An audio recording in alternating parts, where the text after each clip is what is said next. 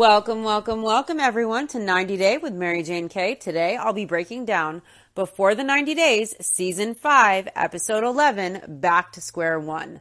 The episode opens with an over-the-moon Kimberly and Usman.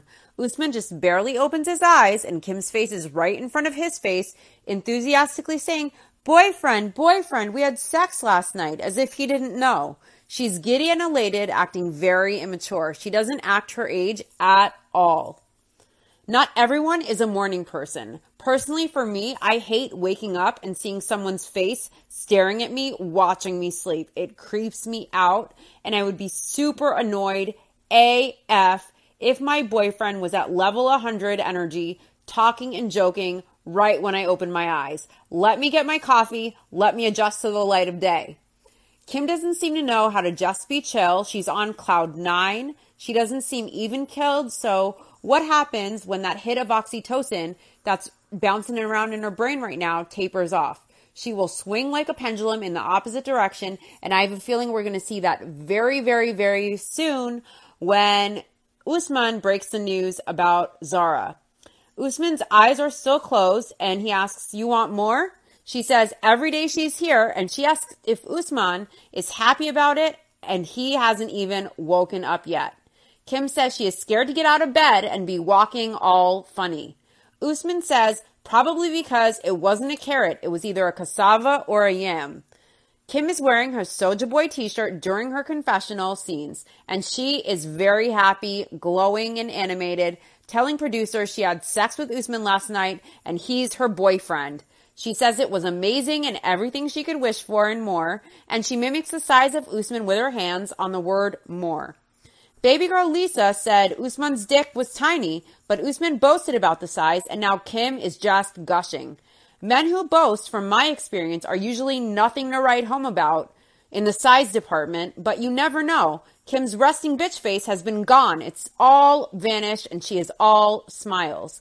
Kim says there's a difference between African sex and American sex. Who knew? She's laughing as she goes in depth about the sex. I'll leave that to you guys. If you want to watch the episode, you can watch her in-depth descriptions. She tells Usman she was surprised by him making her his girlfriend.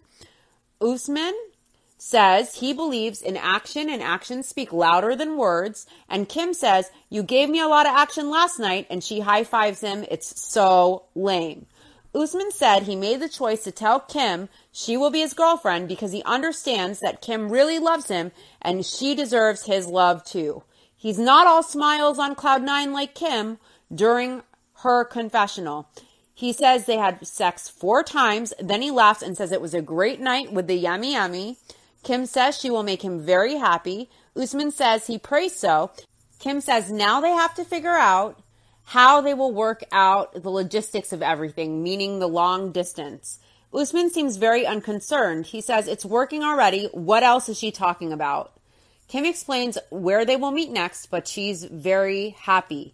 He is happy, she is happy, but he never said he was happy from himself. In confessional, Kim says one of the biggest obstacles they face is logistics because they only have a few more days together before they both go back home. Kim says it will be hard not being able to touch Usman and returning to video calls and texts. It makes her cry just thinking about it. She tells Usman they can make this work and she will make him happier than any woman he has ever been with. Usman says, amen. He tells her one day he'll win a Grammy and hold her hand on stage, and he'll mention in his speech how Kim did a lot for him. He says she'll be there when Usman gets his Grammy because she got the yummy last night. Usman says he values his new relationship with Kimberly, but there is something he has been hiding from her. Usman has a secret, and he doesn't want Kim finding out the wrong way. Usman feels he has to tell Kim because Kim really loves him and she deserves honesty. Usman says American ladies react to anything, so he hopes it won't affect their relationship. Next up are Ben and Mahogany. Ben is shirtless every opportunity he gets. I don't find him appealing at all. He has weird nipples as well, and they just totally skeeve me out.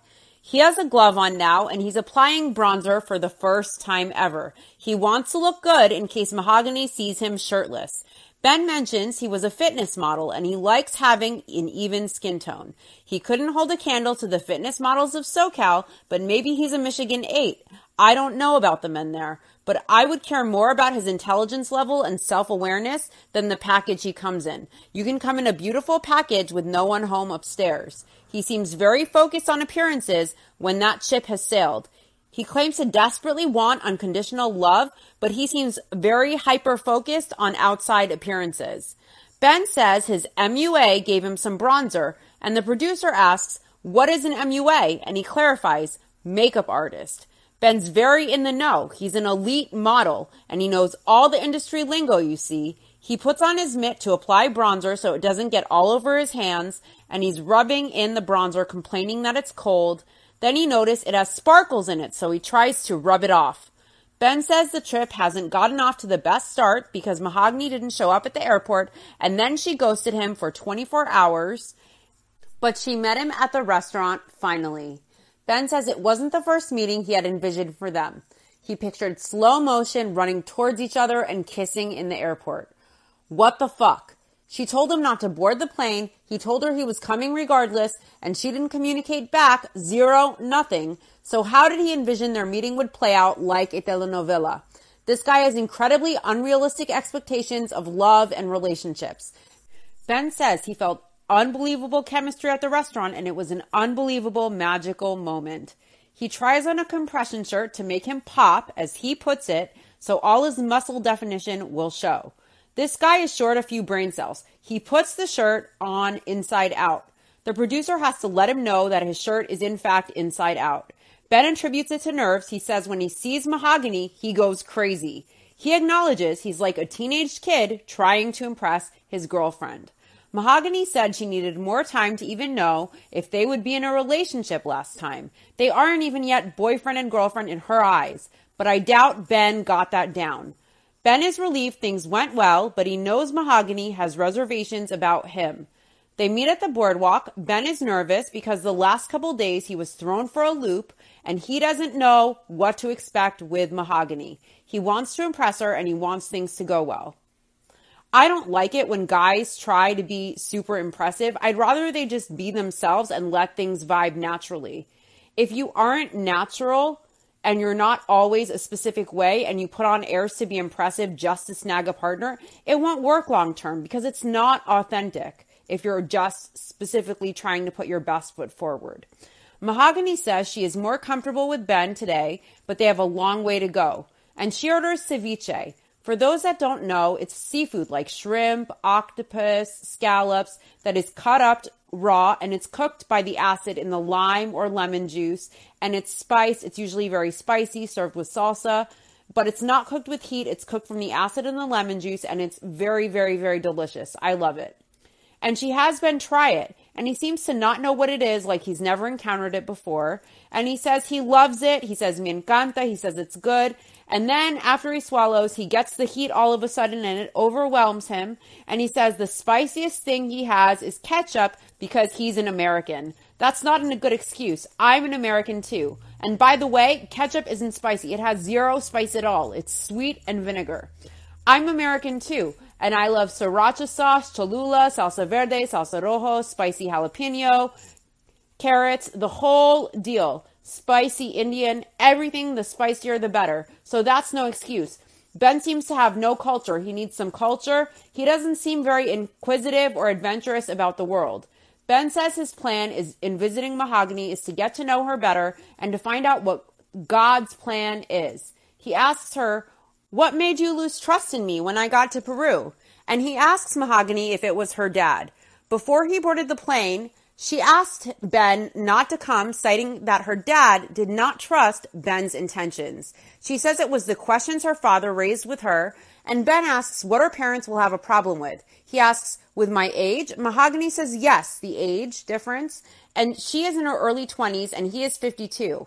She says her dad is an amazing person in her life. Her dad is very important to her. So she wasn't comfortable meeting Ben, and she felt scared, and she also didn't trust Ben.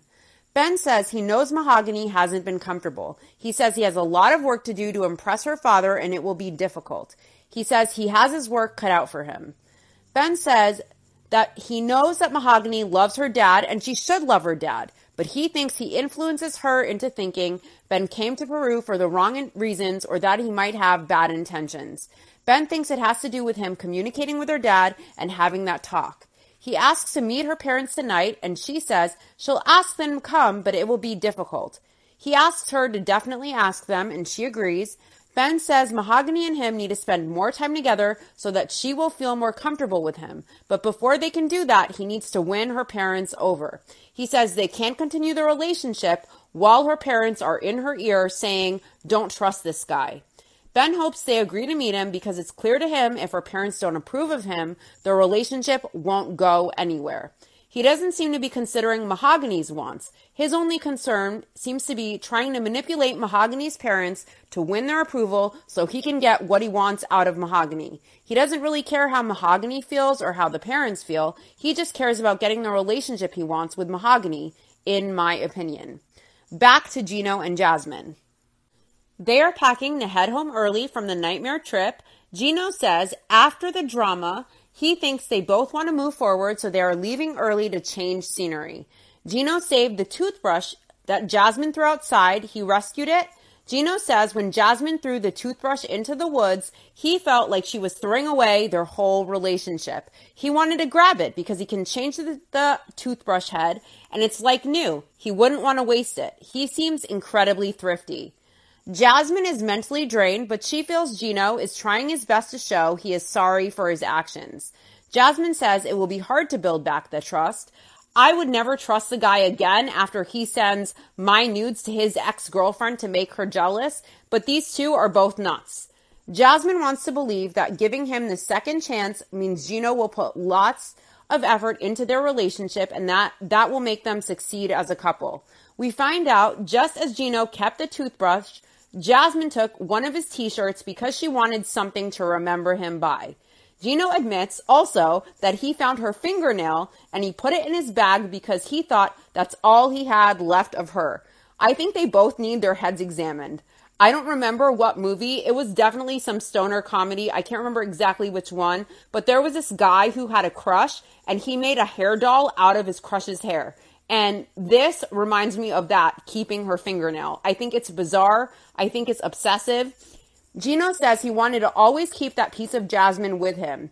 He has like 10 pens in his bag to write, and we find out because he says they don't last long. He's going through his bag trying to forage to find the fingernail. He's taking out all these 10 million pens he has in his messy backpack, but he can't seem to find the fingernail. He says he misplaced it, but would much rather have Jasmine than the fingernail. What the fuck?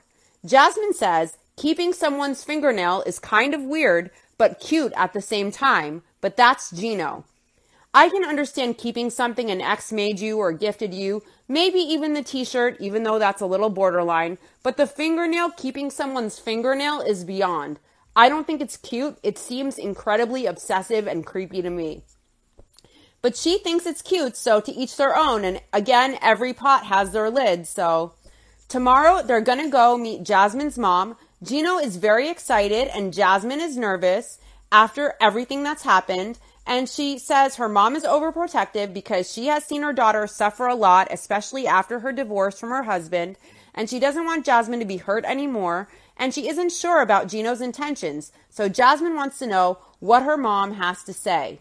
Gino says the trip was a step backwards for them. And now he only has a week and a half to win back Jasmine's trust. He says the time visiting her mom is critical and will determine their future. Next up are Jimena and Mike. I was initially kind of excited for them, and I always had reservations regarding how much money was a motivation for Jimena. But when I saw the proposal and her in tears and how her whole family reacted, it turned me around a little bit. But now I'm super concerned. I was concerned initially about Jimena marrying Mike to have a better life and for financial stability, but not for love. And now that's becoming more and more apparent that this is just about money and Mike being her money tree. Mike and Jimena are headed to the wedding dress shop, and Mike says Jimena is being very quiet. She's being very quiet and dismissive and standoffish. And he asks her how things are going, and she says, normal, very dismissively, that things are normal. And she rolls her eyes when she's saying it. Once she saw Mike won't pay for her boobs and her stomach surgery, she pulled away, which makes it incredibly clear that Mike is her money tree and golden ticket, and I hope he figures it out. Her whole demeanor shifted once he arrived and once she found out he's not going to pay for the surgeries. Mike says he's never been married before, but typically a bride is excited to get their wedding dress. Jimena says yes, but the groom can't see the dress because it's bad luck. In confessional, Jimena says it bothers her that Mike was interrogating her the night before because she stayed out. And now Mike wants to wedding dress shop even though her mom and sister couldn't join them and she really wanted to bring them. She thinks it's strange Mike wants to come to her wedding dress shopping.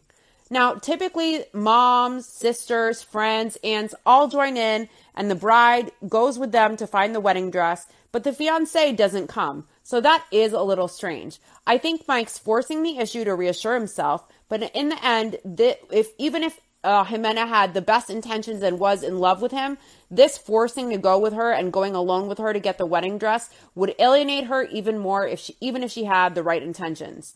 He said since he's paying for the dress, he wants to buy it while he's here. Mike assures Jimena he'll wait on the other side of the store and he won't see the dress. I think he should wait if he wants Jimena to enjoy picking a dress till her mom and sister can attend so she can do it the way she wants to in the traditional way. I also don't think Jimena is into Mike. I think it's obvious. She saw him as her money tree, and now that he said no to paying for the plastic surgery, her demeanor has completely shifted, and that should tell Mike everything he needs to know. But I don't think he's 100% got it yet. He's trying to buy her a dress because it will reassure him she's invested in marrying him. All she wants is her surgeries paid for. That's her priority, and she's making it super obvious. But Mike keeps pushing for a sign that Jimena is still on board and still on the same page with him romantically and on board for the wedding. Mike says in the past few days, Jimena has given him different signals and it's making him nervous. Even though it isn't typical for the man to go wedding dress shopping, he hopes that when Jimena sees herself in a wedding dress, it makes her happy again, and that will show him she does want to marry him. Jimena asks for her budget and he says $800. She tries on a dress and says she looked in a mirror and said, wow, she looks just like a princess. The way it fits her is divine. But something is keeping her from enjoying the experience as much as she should. She isn't happy with Mike right now. She has something to discuss with him. He asks how dress shopping was because he's sitting far away from her. He's obviously not paying attention to the dress like he's supposed to. And she says it was good. She looks divine. She looked like a princess. But she asks him why he will pay for her wedding dress, but he's not willing to give her any money for her operations while they are still sitting in the wedding dress shop. Mike explains because the operation doesn't make sense to him. She says it makes sense because if she gets the plastic surgery, she can work as a model. Surgery or not, Ford Modeling Agency won't be calling her anytime soon. I wonder what type of modeling she expects to do. Mike says he likes her boobs as is. She doesn't need the surgery. And she says she doesn't have boobs. And she wants to get the surgery the day after he leaves for New York. So she needs the money this week. She asks, do you understand? She explains in confessional that she's not getting the surgery for Mike. She's getting it for her because she wants to have different boobs. If it's for her, then she should get the money for herself. She should work hard and get the money and pay for the surgery herself. She doesn't understand why Mike doesn't get it. I think this is so fucked up. She says she always wanted to be a model and this will help her get modeling work. How inflated is her ego to think she will get actual modeling work if she just gets some boobs and a tummy tuck? If she wants to be a cam girl, there's a million. She can if she wants to do that. But a fashion model, high fashion like runway, no way. She's really immature and has unrealistic perceptions of herself. She asks Mike to pay for her boobs. He says maybe. She says no, he has to say yes. She says first the surgery, then the wedding dress, okay? Mike says he feels like Jimena is giving him an ultimatum that if he doesn't pay for the surgery, then there's no wedding dress, and with no dress, there's no wedding. He isn't for the surgery because of complications, and it's going to cost $5,000 for the surgery she wants. He says that money should be used for their future together, but that doesn't seem to be on Jimena's mind, and it hurts Mike that it's not on her mind. He says he doesn't want to talk about the surgery anymore. She says, why not? It's normal, and she tells him the wedding dress isn't getting bought. I hope Mike gets it now, once and for all, that she's really not into him. Run, Mike, run. Next up are Memphis and Hamza. Memphis asks Hamza if he thinks they shouldn't marry on this trip. He says he needs more time before marrying her. He has doubts about Memphis. His mom warned him not to rush into it and to take his time because marriage isn't a game and marriage is forever. He considered his mom's advice and thought she may be right. Memphis says she can't understand why Hamza asked her to marry him and had her do all this preparing for nothing. She says it's ridiculous. And she asks why he asked her to marry him if he didn't want to get married. Memphis says Hamza lies, and he says no, he didn't lie. She tells him he's not nice and she doesn't have a long time to be in Tunisia and she needs to know if he wants to marry her this trip or not. She wants to be with Hamza, but if he doesn't want to marry her, she will leave. She says if there's no marriage by the end of the trip, then there's no more relationship after the trip. He says he's afraid of her because of her many exes and also the one divorce she had. He's afraid he'll end up like all her other exes and she will leave him. She tells him not to be afraid of the past and to look forward to the future. She says Hamza needs to trust her. Hamza says Memphis doesn't trust him. She asks the prenup, meaning is that why he feels untrusted by her? Hamza explains he isn't scared of signing the prenup. He wants Memphis to trust him. She says she does trust him, but she wants the prenup signed. It's not about her not trusting him. It's about her protecting her children. And if he can't understand that, then they shouldn't get married at all. Hamza asks Memphis what she is protecting her children from. And she explains if they divorce, she doesn't want him taking half of her money that should go to her kids, so she needs the prenup signed. She asks Hamza if he wants to marry her, and he says okay. Memphis was shocked by Hamza wanting to delay the wedding, and it makes her even more scared to tell him about her ex-husband and how she spent 4 nights there, but she wants to lay everything on the line because she wants the relationship to work. She wants to be honest about everything. She tells Hamza when they started dating, she stayed at her ex-husband's house, and he asks why. She explains she felt very down, and he told her she could stay, so she spent 4 nights at his house, but nothing happened sexually. Hamza asks Memphis if she is crazy. He says, fuck this shit, and he walks away. He says Memphis fucked him over, and now he is reconsidering marrying her. Next up are Gino and Jasmine. They go to David, Panama to meet Jasmine's mom and sister. Gino says things aren't back to normal yet, but meeting her mom is a big step, and he feels they're getting back on track. It's a big relief. I can't believe after that level of a violation by Gino that Jasmine is even taking him back. I wouldn't. I think they are both nuts. The only man her mom ever met was Jasmine's ex-husband, so her mom knows it's serious. Jasmine says they have a lot to work on, and she doesn't want any more fights, not even a small one. Gino wants them to grow their relationship. Jasmine says no more dark secrets, that they're supposed to be best friends because they are partners in life now. Jasmine says they should each be each other's person that they trust the most in the world. Jasmine says she's angry at Gino still, but she envisions a future with him. She wants to see what her mom thinks when she meets Gino. And Jasmine mentions, and I give her credit for this, that her youngest son lives with her mom, but she made sure that her kids were with her ex because she doesn't want Gino meeting them until she's 100% sure about marrying Gino. I appreciated that she is careful who she introduces to her kids. They get to the hotel, and there are a ton of stairs with no elevator whatsoever. So Jasmine walks up the stairs nonchalantly. She goes to the room, and she has Gino carry up all the bags. Jasmine yawns, so Gino suggests she naps, and he says if it's okay with her, he will go out a bit to explore to the town. And she asks if he knows the process. And he says evidence and reports, and she says good boy. She explains that Gino has to report to her on a daily basis where he is at all times when he's not with her. Jasmine says after what he did, she won't make it easy for him, and he will have to work hard to gain her confidence. And they are back to square one. Gino says a lot of trust was lost, but he has a plan to show Jasmine how determined he is to win back her trust. His goal was to find out if Jasmine was a soulmate, and he wants to be with her the rest of his life.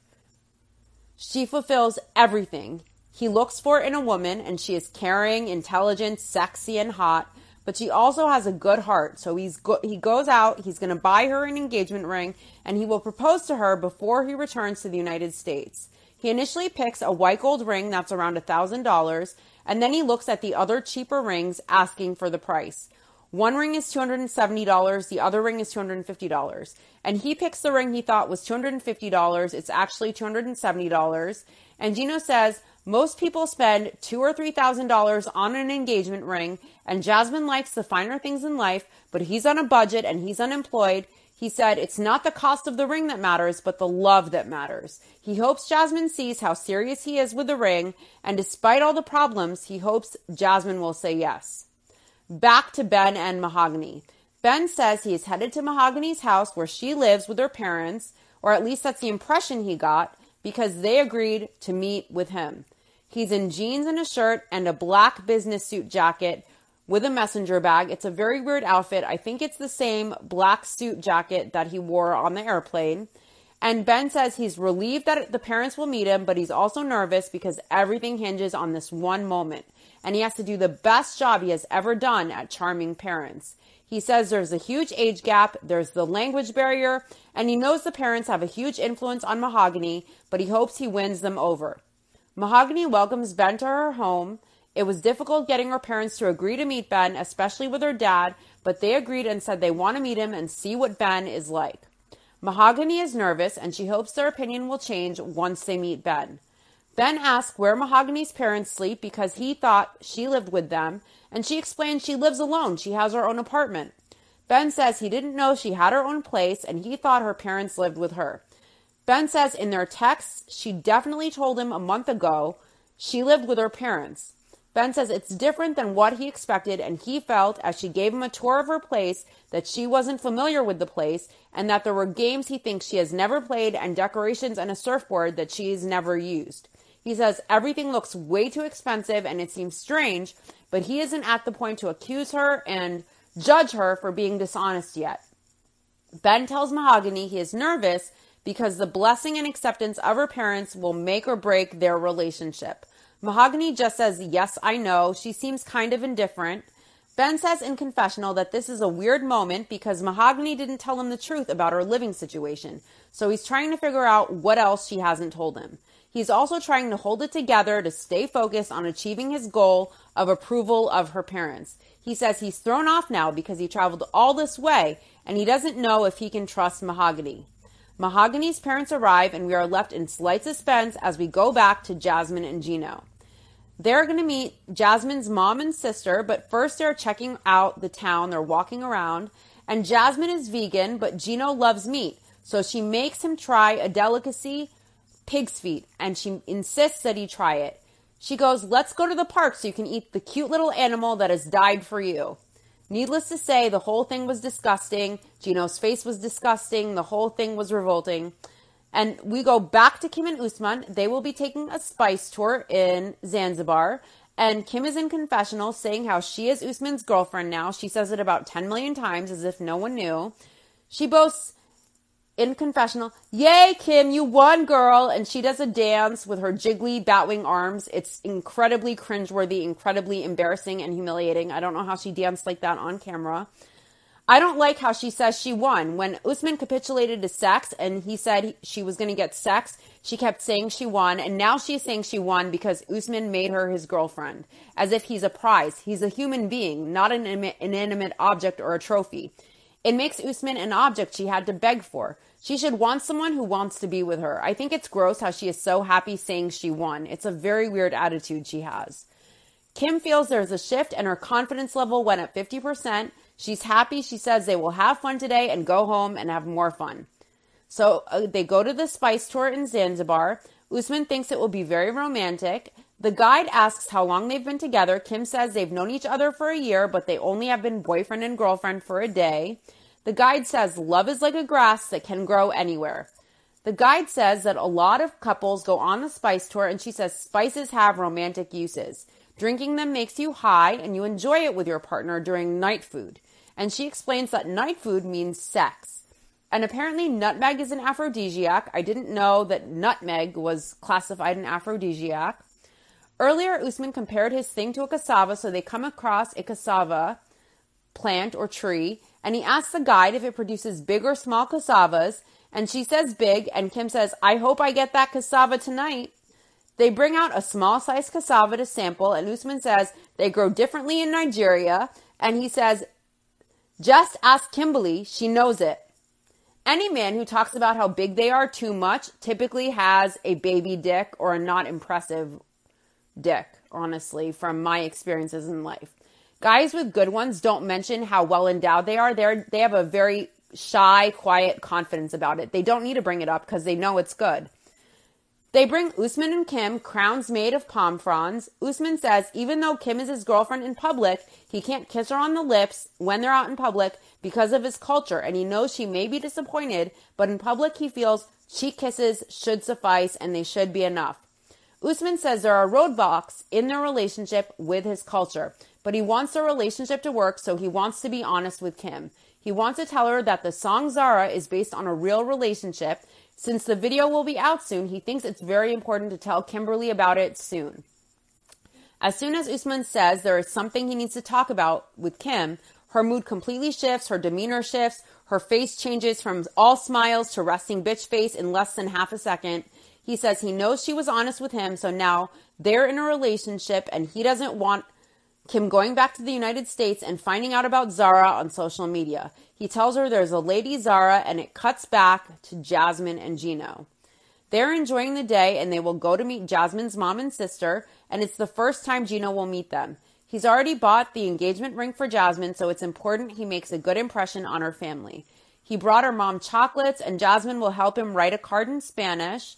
Jasmine says she wants to be with him, but it's very important that her mom gives them her blessing. If not, Jasmine says she won't be with Gino. Jasmine values her mom's opinion because with her ex-husband, her mom had second thoughts and Jasmine didn't listen to them and it ended in divorce. So she wants to be very cautious. Her mom is old-fashioned and very religious, and she's very direct. She's very overprotective. Jasmine tells Gino that her mom is very overprotective of her and very traditional. Jasmine didn't tell her mom that she met Gino online on a dating site. She told her mom they met through an international conference with the university that she works for. She wanted her mom to approve of the relationship. She warns Gino not to mention him wanting her to have kids right away or that he brought a pregnancy test with him. She says those things please don't mention because her mom will get a bad idea about Gino if he mentions those things. Gino says he felt good about meeting Jasmine's mom because usually moms like him, but after Jasmine warned him, he's now uncomfortable about it. Gino hopes Jasmine's mom will be less critical than Jasmine is making her out to be. Jasmine lets Gino know on the way there that if her mom says no to Gino, even though she loves him, she won't marry him. Jasmine feels her mom knows best and she's nervous about what she will say. Jasmine warns Gino that if they eat something, her mom is very religious, her mom will ask to pray, and she warns Gino he must remove his hat out of respect during the prayer. She knows he'll be uncomfortable, but it's a respect thing during the prayer and it's really important. Gino says he won't be removing his hat, even if the mom asks for a few moments during prayer, he's not willing to do it. Jasmine says it shouldn't be a big deal, but she knows that it is for him. What the fuck?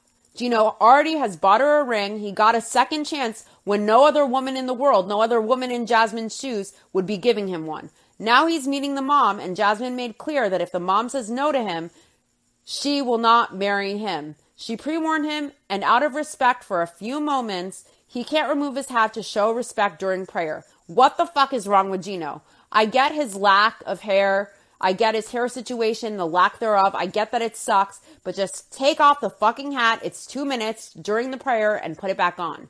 He removed his hat for security when they went to the island. Why not for this? He's a fucking idiot. In confessional, Jasmine says, come on, you're going to be meeting my mother. Just take off the fucking hat. That's silly. And I have to agree with her. Jasmine says Gino is so delicate when anyone talks about his hats. He says asking him to remove his hat makes him anxious and uncomfortable. He wants to be himself and he prefers how he looks with the hat. He says a lot is riding on Jasmine's mom's blessing, so this could be a big problem. Back to Hamza and Memphis. Memphis says she realizes for both of them to trust each other, they have to be truthful about everything before they tie the knot. But Hamza walking away from her makes her feel alone and upset that he isn't taking time to figure out what's going on. She follows him into the apartment and asks him to talk, and he asks her to stop. He says he's tired. She insists, let's talk. He asks why she didn't tell him about this before with her spending time at her ex-husband's. She said she didn't think it was important for him to know because they had just started dating. He says She didn't respect him. She says she did respect him. They didn't share a bed. They didn't have sex. And she wants him to trust her, and that is why she's telling him about it now. He asks if she would want him to go to sleep at one of his ex-girlfriend's houses, and she says no. Hamza says there's a difference between her telling him before and her telling him about it now. Memphis felt she should tell him when they got married so there were no skeletons in the closet. He says it's not okay. Hamza's mom asks what's wrong and for Hamza to come out and tell her what's wrong. And he asks his mom to come in his room, and he explains that Memphis spent 4 nights at her ex's and she should have told him about it before rather than waiting till now. The mom tells him she told him not to rush into the marriage. She asked what Hamza will do about it. Hamza doesn't know what the solution is. His mom goes to speak to Memphis. She says she should have told Hamza earlier. She asks if she slept at her husband's house. Memphis explains yes, she did at her ex-husband's house. The mom asks why she didn't tell Hamza about this before. Hamza joins them and asks Memphis what was the reason she slept at her ex-husband's house. She says it's personal, but she needed moral support. He asks, what support did you need? Money? And the mom explains moral support, that Memphis had a problem and needed someone to lift her spirits. The mom jokes, is there no one but her ex-husband for that, to lift her spirits? And Hamza asks why Memphis didn't go somewhere else other than to her ex-husband's, like to her sister or her friends, for moral support. Memphis says that she doesn't have a lot of friends, but she needed someone to be there for her. She asks Hamza to speak privately and that she will explain in private. They go to the room, they take their mics off, they talk in the room, and then Memphis comes out of the room. She's emotional, she's crying because she had to talk about things she prefers not to, about very hard times in her life. The producer asked what caused the dark time where she needed support. Memphis explained she failed her state boards. She's a nurse practitioner, as we know. She failed the first time and she lost it. She was very depressed. She didn't want to eat or get up or do anything at all. She couldn't take care of her kids. She couldn't even eat herself. So her ex-husband, who's also the father of her kids, stepped up. He fed Memphis. He took care of her kids. And she laid in bed for 4 days and then she got up. Hamza tells Memphis it's okay. She's in tears. She says it was hard, and if she didn't turn to her ex for support, her decisions at that time would have been detrimental to her life. Memphis asks Hamza if he understands, if he still loves her, and if he still wants to marry her, and he says yes. And Hamza has tears in his eyes. You can tell that he genuinely does care for Memphis. And he says when Memphis told him about it, he understood, and it made him sad. And he wishes Memphis went to him for support and asked him for support. Hamza says that it's very important to him that he is the only man in Memphis's life, that's imperative. The mom asks Hamza if they made peace, and Hamza explains that Memphis told him what happened and he understands. Back to Ben and Mahogany. Her parents arrive and Ben is nervous and freaked out. He says Mahogany told him things that don't add up and he's supposed to win her parents' approval, but he doesn't even know if he can trust Mahogany right now. Her parents say they came to meet Ben, and the dad's biggest worry is that Ben might be coming to try and take advantage of his daughter Mahogany. He's particularly worried that his daughter is on the internet being courted by men older than her. Mahogany is nervous because ever since she told her parents about Ben, they warned her about the huge age difference, and they also warned her that she shouldn't trust a person that she meets online, and that it's very hard to trust a person that you meet online. And she also feels it's very hard to trust a person that you meet online. She hopes meeting Ben will calm her parents' fears. Ben brought the dad a wallet as a gift and the mom soup mugs and coffee mugs as a gift. The parents have lots of questions. The dad asks, what can you say, Ben, as a 50-year-old person being here with a younger lady? What can you say about that? And Ben says that he believes love knows no age. He then says love of daughter in Spanish, and it comes out very, very wrong and very, very bad. And Mahogany goes, what do you mean? It came across terribly, of course, because it's Ben trying to speak Spanish. He says love of daughter, and what he's trying to say is, I'm in love with your daughter. The mom asks, am I understanding correctly that this man is saying he's in love with you, that he loves you already? And the dad says in 3 months, very skeptically, like, in 3 months you love my daughter? Like, he's incredibly skeptical about it. And Ben says, yes, in 3 months. The dad says it's very exaggerated to say that in 3 months Ben is in love. The father has doubts. He says the age difference is abysmal. The father thinks over time Mahogany is going to realize that the age difference is abysmal too. Ben tells them Mahogany is mature, and the mom says Mahogany is very mature despite her age of 22 years old.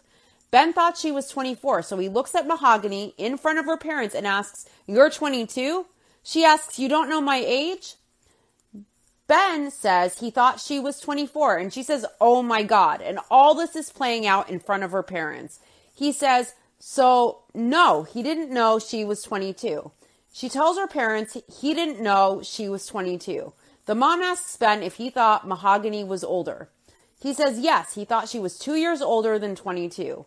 Mahogany tells him he made a mistake and he blames the translation app, but he says in confessional he's 100% sure Mahogany told him she was 23 when they first met, and on her birthday he wished her a happy 24th birthday and she never denied it or corrected him. He says there was more than a miscommunication on this one.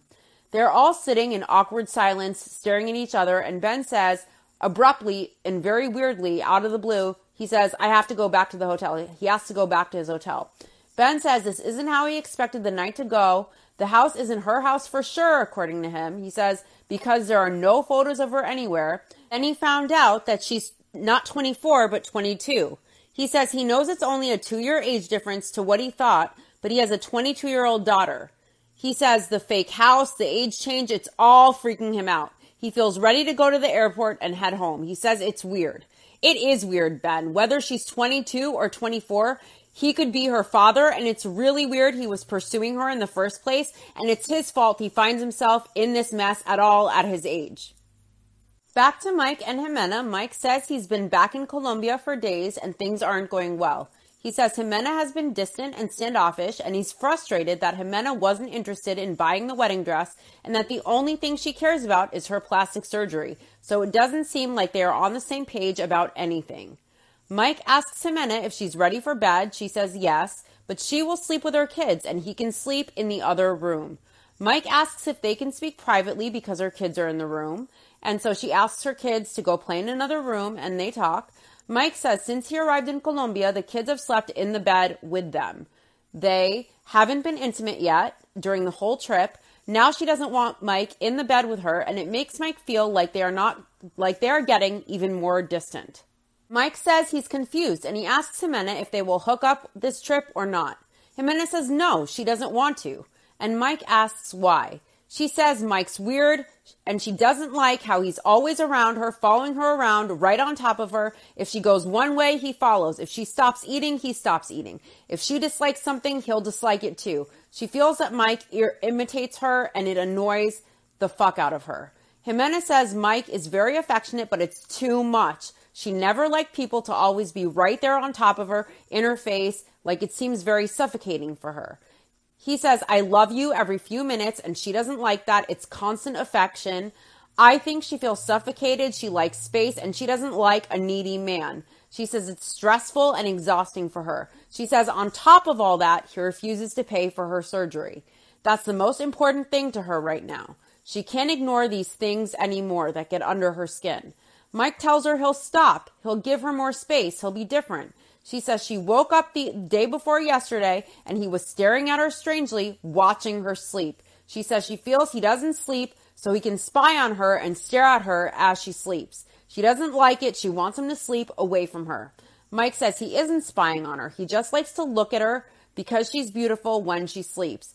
She tells Mike he's losing her by being that way. He apologizes. He says he'll change. I don't think he understands social cues. Jimena says, hopefully, to him, that hopefully he'll change.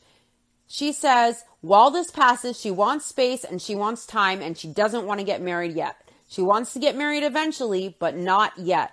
Mike says Jimena seems like a different person and he feels she isn't into the relationship anymore. He's confused because he loves her very much. He wants to spend his life with her. He wants to know if she loves him. So he asks her, "Do you love me?" And she says, no, she doesn't love him. I believe that Jimena is in it for the money, and she may have had some shred of like for him. It wasn't the same level of love Mike had. She was disgusted by him, but I feel like at first she thought, oh, he's sweet, like a little bit, a slight acceptance of him, like a tolerance, a willingness to tolerate him. And she had that willingness initially, but I think Mike is very affectionate. He's very clingy. He's very needy. He needs constant reassurance and to be constantly glued to her. And she likes a man who is independent, who is sure of himself, who doesn't need that constant reassurance and validation, who's not saying I love you every 10 seconds. And I can understand that. I disagree completely with the way she's using Mike, with the way she's demanding money for surgery. All of that is completely wrong, that she expects him to be her money tree. And I think that's completely wrong. But I can understand that Mike is a little bit too needy and she likes a little more space. I think once Mike stopped being the money tree and said no to the surgery, she no longer wanted to put up with all of the level of neediness that he has. Her main goal was money. Once she couldn't get the surgery money, she found him to be too much, and she tolerated his neediness because of the money.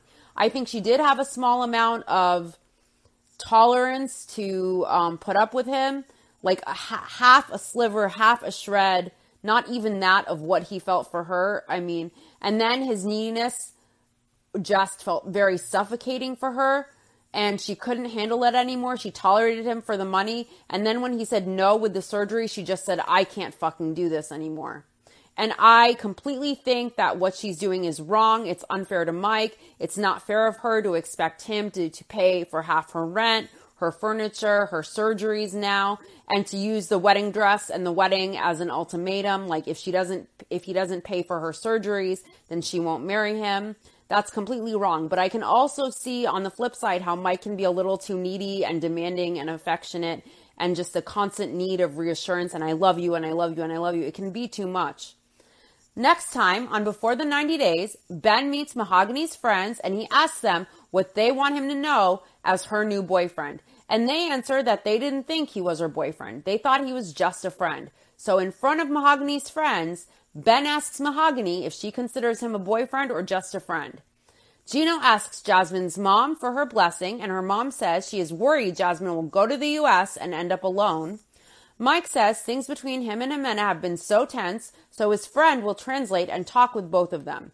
Jimena says Mike does disgusting things, he has rude manners and rude behaviors, and his friend tells Mike Jimena is disgusted by him. And his friend says Jimena doesn't even seem happy to be near Mike at all. Memphis and Hamza sit with an older man. I'm not sure if it's Hamza's dad or a translator yet. I can't make that out. But Memphis says she has to have a relationship with her kid's father, who happens to be her ex-husband. And obviously she has to maintain some type of relationship with him so that they can co-parent. Hamza says that's not normal and he can't stop worrying that Memphis might still have a relationship with her ex-husband and that maybe there are feelings there still between them. Usman tells Kim about a lady Zara. He was talking to Kim for 2 weeks, and then he started talking to this lady Zara, and that's who the song is about, and he explains this to Kim. And Kim says, how dare you keep a secret from me? She says she's been loyal this whole time, and Usman is making her look like a fool, and she walks to the car. I'd say Kim made a fool of herself. She made herself look like a fool with the begging for sex and the bragging that she won about Usman being her boyfriend. She's 50 acting like she has the maturity of a 20-year-old and she did it to herself. And I'm not saying I agree with Usman withholding this information. He should have told her up front when she asked what the song Zara meant. But also, she also makes a fool of herself with her desperation and her thirstiness and the way she carries on with the level of mental maturity she has. That does it for this episode of Before the 90 Days. Thanks so much for watching. Please like, share, comment, and subscribe. See you guys next week. Bye.